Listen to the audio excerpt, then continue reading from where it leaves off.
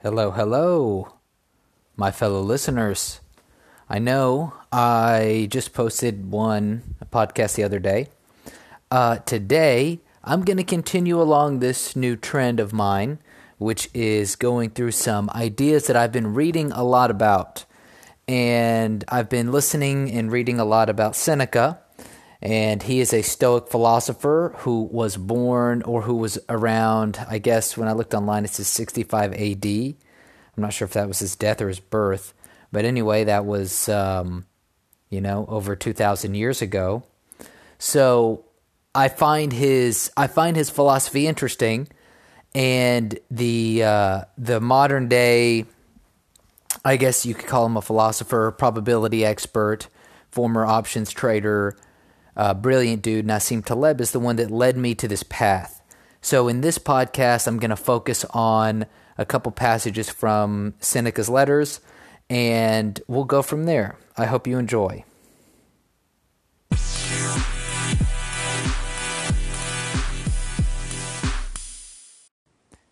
Okay, so this first part I'm going to read is the beginning of letter 2. I don't know where letter 1 is, but it's letter 2 from Seneca. He writes, "Judging from what you tell me, and from what I hear, I feel that you show great promise. You do not tear from place to place and unsettle yourself with one move after another. Restlessness of that sort is symptomatic of a sick mind. Nothing, to my way of thinking, is a better proof of a well-ordered mind than a man's ability to stop just where he is and pass some time in his own company." So let's take a look at that for a second. I think that's very interesting. I myself have dealt with this. I don't know about others out there. I'm sure you have. But I have been in situations where I was so stressed out and so much anxiety that I wanted to just literally get up and move to another place. And it was not like necessarily anxiety, like I wasn't having a panic attack, but it was just this overwhelming sense of maybe being trapped in my circumstances, that I just need to move. I need to move from one place. I need to go to another place to escape this, and everything will be better.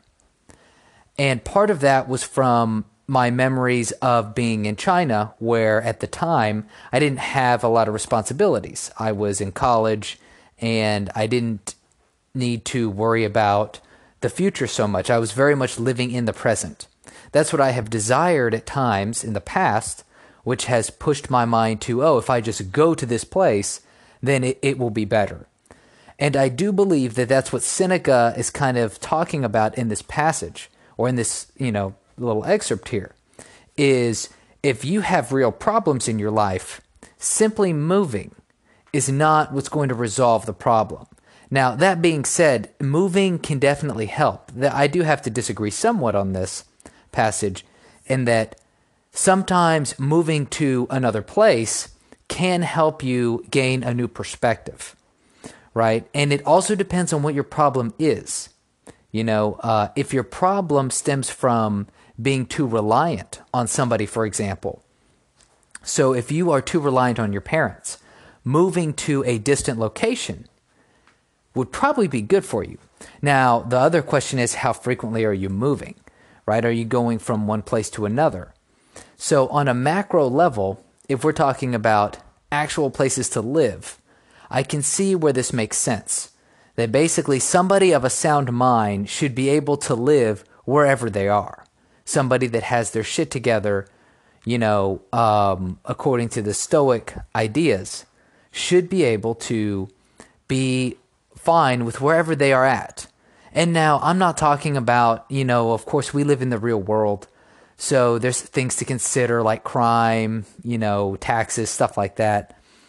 But I have known people that have been frequent movers, that when I say frequent movers, I don't mean move around frequently within a city, more as though like frequently move around the country, or move from, a country to country, and kind of, there's a a mood. There's an attitude about certain people that you catch. The ones that are moving around from place to place in search of something, right? You know, the kind of idea of like, oh, I've got to go find myself kind of mentality of I'll live here for a couple of years, then I'll live there for a couple of years.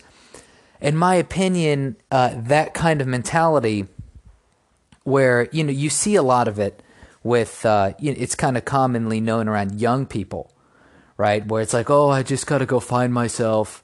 But I personally have seen it with older individuals as well. I've known older people in their 50s who, not married, not in any relationship, who basically, you know, travel around, have moved from one place, one part of the country to the other, have been trying out multiple different jobs because, you know, they're retired but still don't know what they want to do. And in my opinion, that's a great example of what Seneca is referring to here when he's talking about the having a sound mind. Because clearly this person that I have observed does not have a sound mind. They're confused about what they should be doing. They feel like going from one place to another is going to be beneficial to them. So it's an interesting perspective.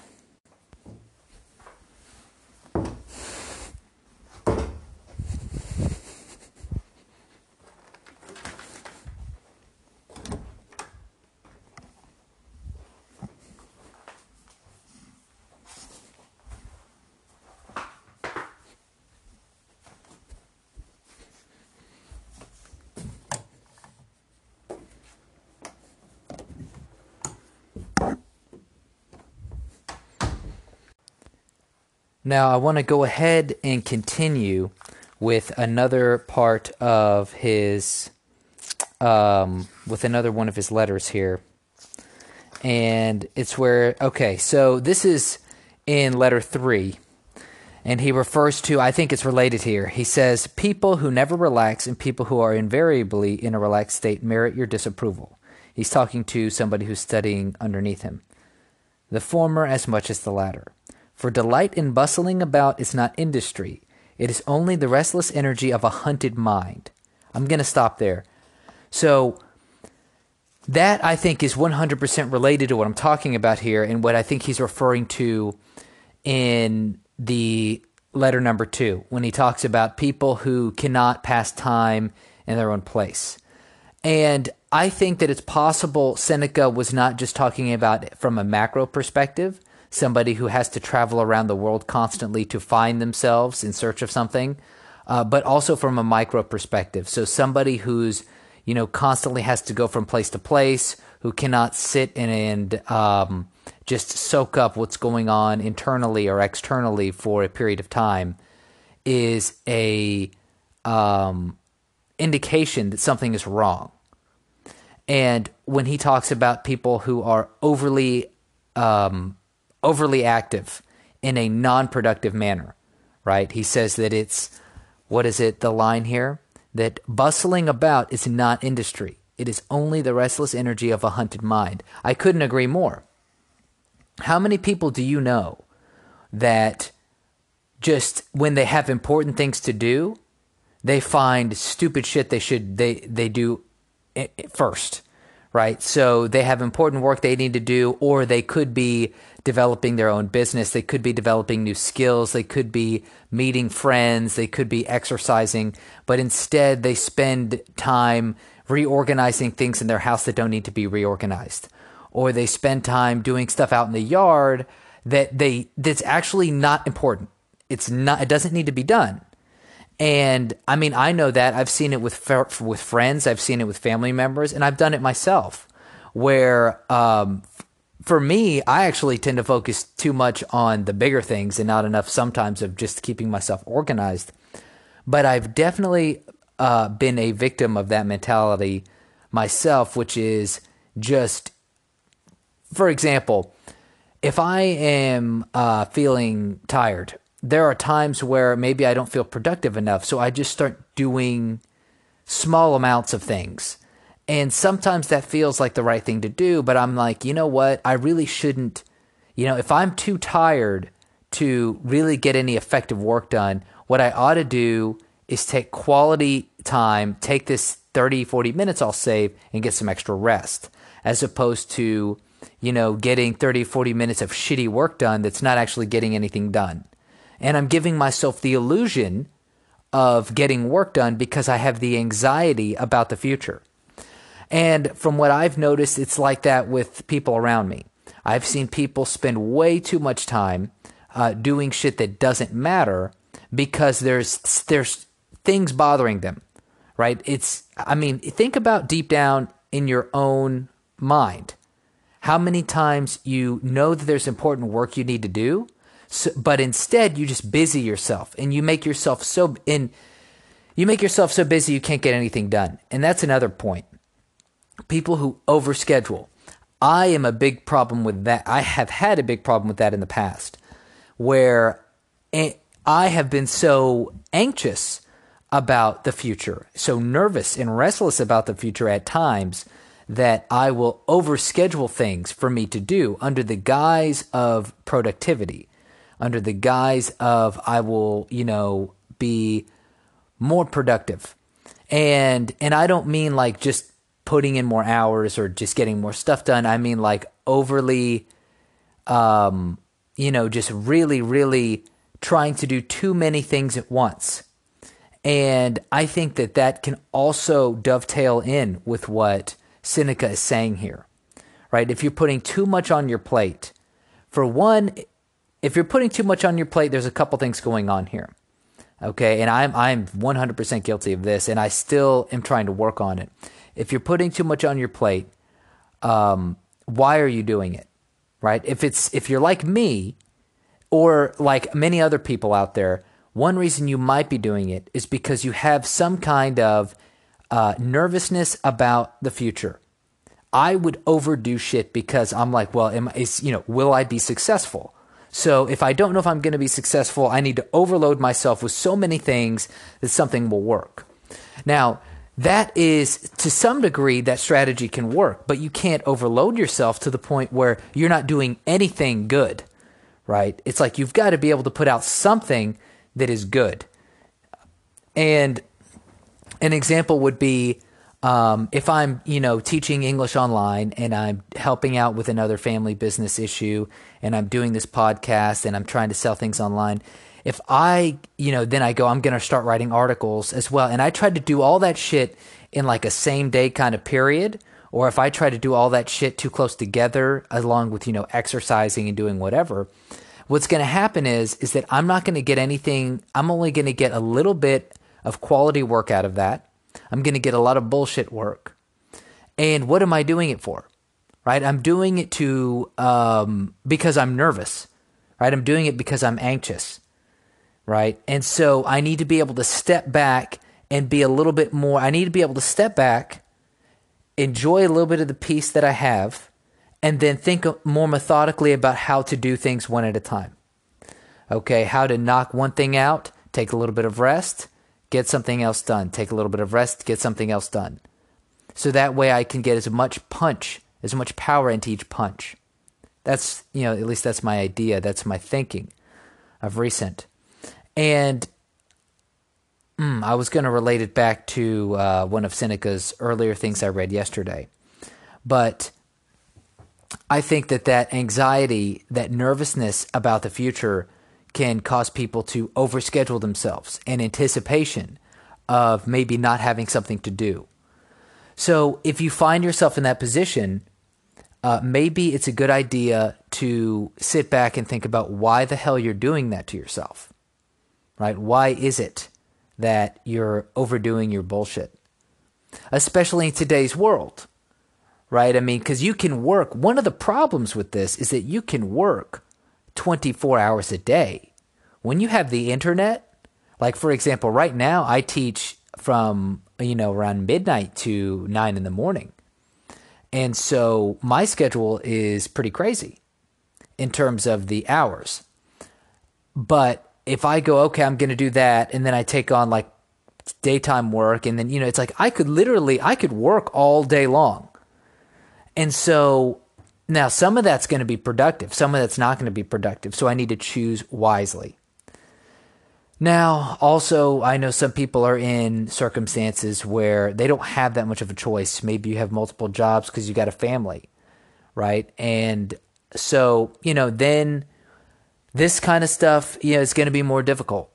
But I would say that from a Stoic's perspective, that's where you'd want to reduce as much expense as necessary, as much as you can, right? Like, do you need a new car? Do you need the clothing? Like, if something disappeared tomorrow, you need to be able to say, if some shit went down tomorrow, you just got to be in that mindset that you're going to make it. You're just going to figure it out. You're going to figure it out. You're going to be fine, right? And that's what I'm working on. That's one of the reasons I'm putting this into podcast form now, is trying to figure this kind of shit out, right? Trying to navigate this modern world with some more ancient Stoic-like philosophy here and see where we go with it. Now, let's take another look here at Seneca before I wrap up. So, he says, some men have shrunk so far into the corners that objects in bright daylight seem quite blurred to them. A balanced combination of the two attitudes is what we want. The active man should be able to take things easily, while the man who is inclined towards repose should be capable of action. Ask nature. She will tell you that she made both day and night. I think this is obvious to a lot of people, in that it's obvious, but it's not obvious that we're doing it, right? It's obvious that we should be able to relax if we're overdoing it, and it's obvious that you see it all around you, right? Everybody knows someone in their lives who is so lazy that there's nothing going on in their life. But then we also know people who are so ambitious that they can't see the forest through the trees. And that is where you need to find that balance, right? Obviously, I struggle. Right now, I'm in a good place in terms of that balance. Historically, I am in the overambitious side. I overdo it. I overcomplicate my life. I get too many things going on. And like I say, I do it because I am restless about the future. Now that I'm practicing the idea of death, I'm not practicing death, but now that I'm meditating, and when I say meditating, now that I'm thinking on the idea of death more, it's helping me. It is helping me with the day-to-day bullshit stress levels, while I'm getting shit done.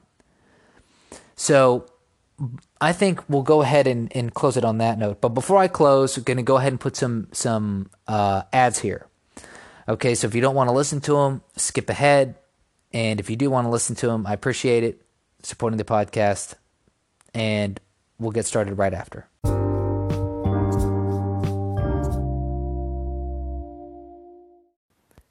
Okay, guys, so I hope you enjoyed the ads there, the ad reads. So I'm going to kind of close off this with the idea of death and, just how it can help. So recently, I've talked about how I try to think about what'll happen if I die tomorrow. What happens if I could die? I could die in a week. I could die tomorrow. I could die in 2 days. I could lose a limb. I could significantly be hindered. There's just so many untold ways that you could get injured or die, and you never know when it's your time.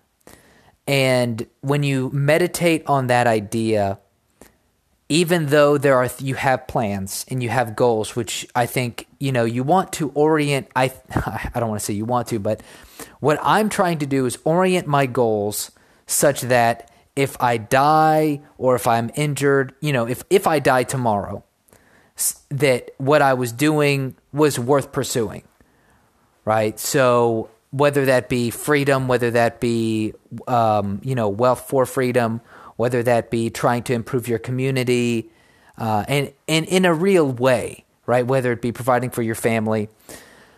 And then I'm going to go ahead and say, it has also, I think this is very valuable for guys that are afraid to talk to girls.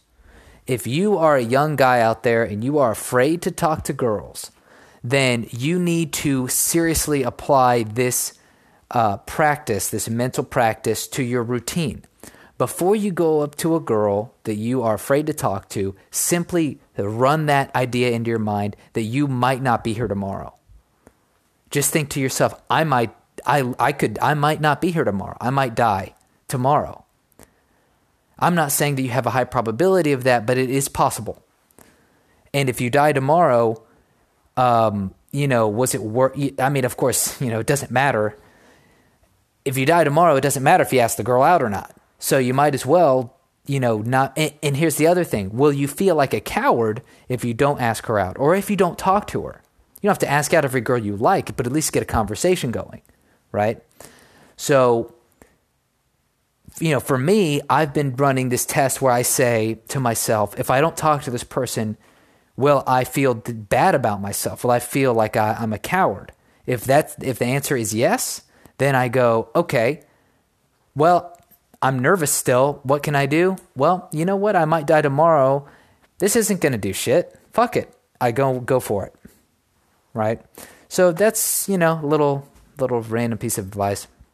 But I think it's also helped me just kind of retain an appreciation for life. One of the biggest things I've noticed is that I'm appreciating some time more. I'm appreciating just basic shit more. I went out on a walk the other day and was just overcome with I don't know what it was, really. I just felt so lucky. And that's all I can really say is I just felt so lucky. And I felt lucky because I'm here and I'm okay. And I don't know how much longer I will be okay, but I'm okay now. And that's all that matters. So I think I'm going to go ahead and end it there, guys. I appreciate you listening, and everybody have a good day.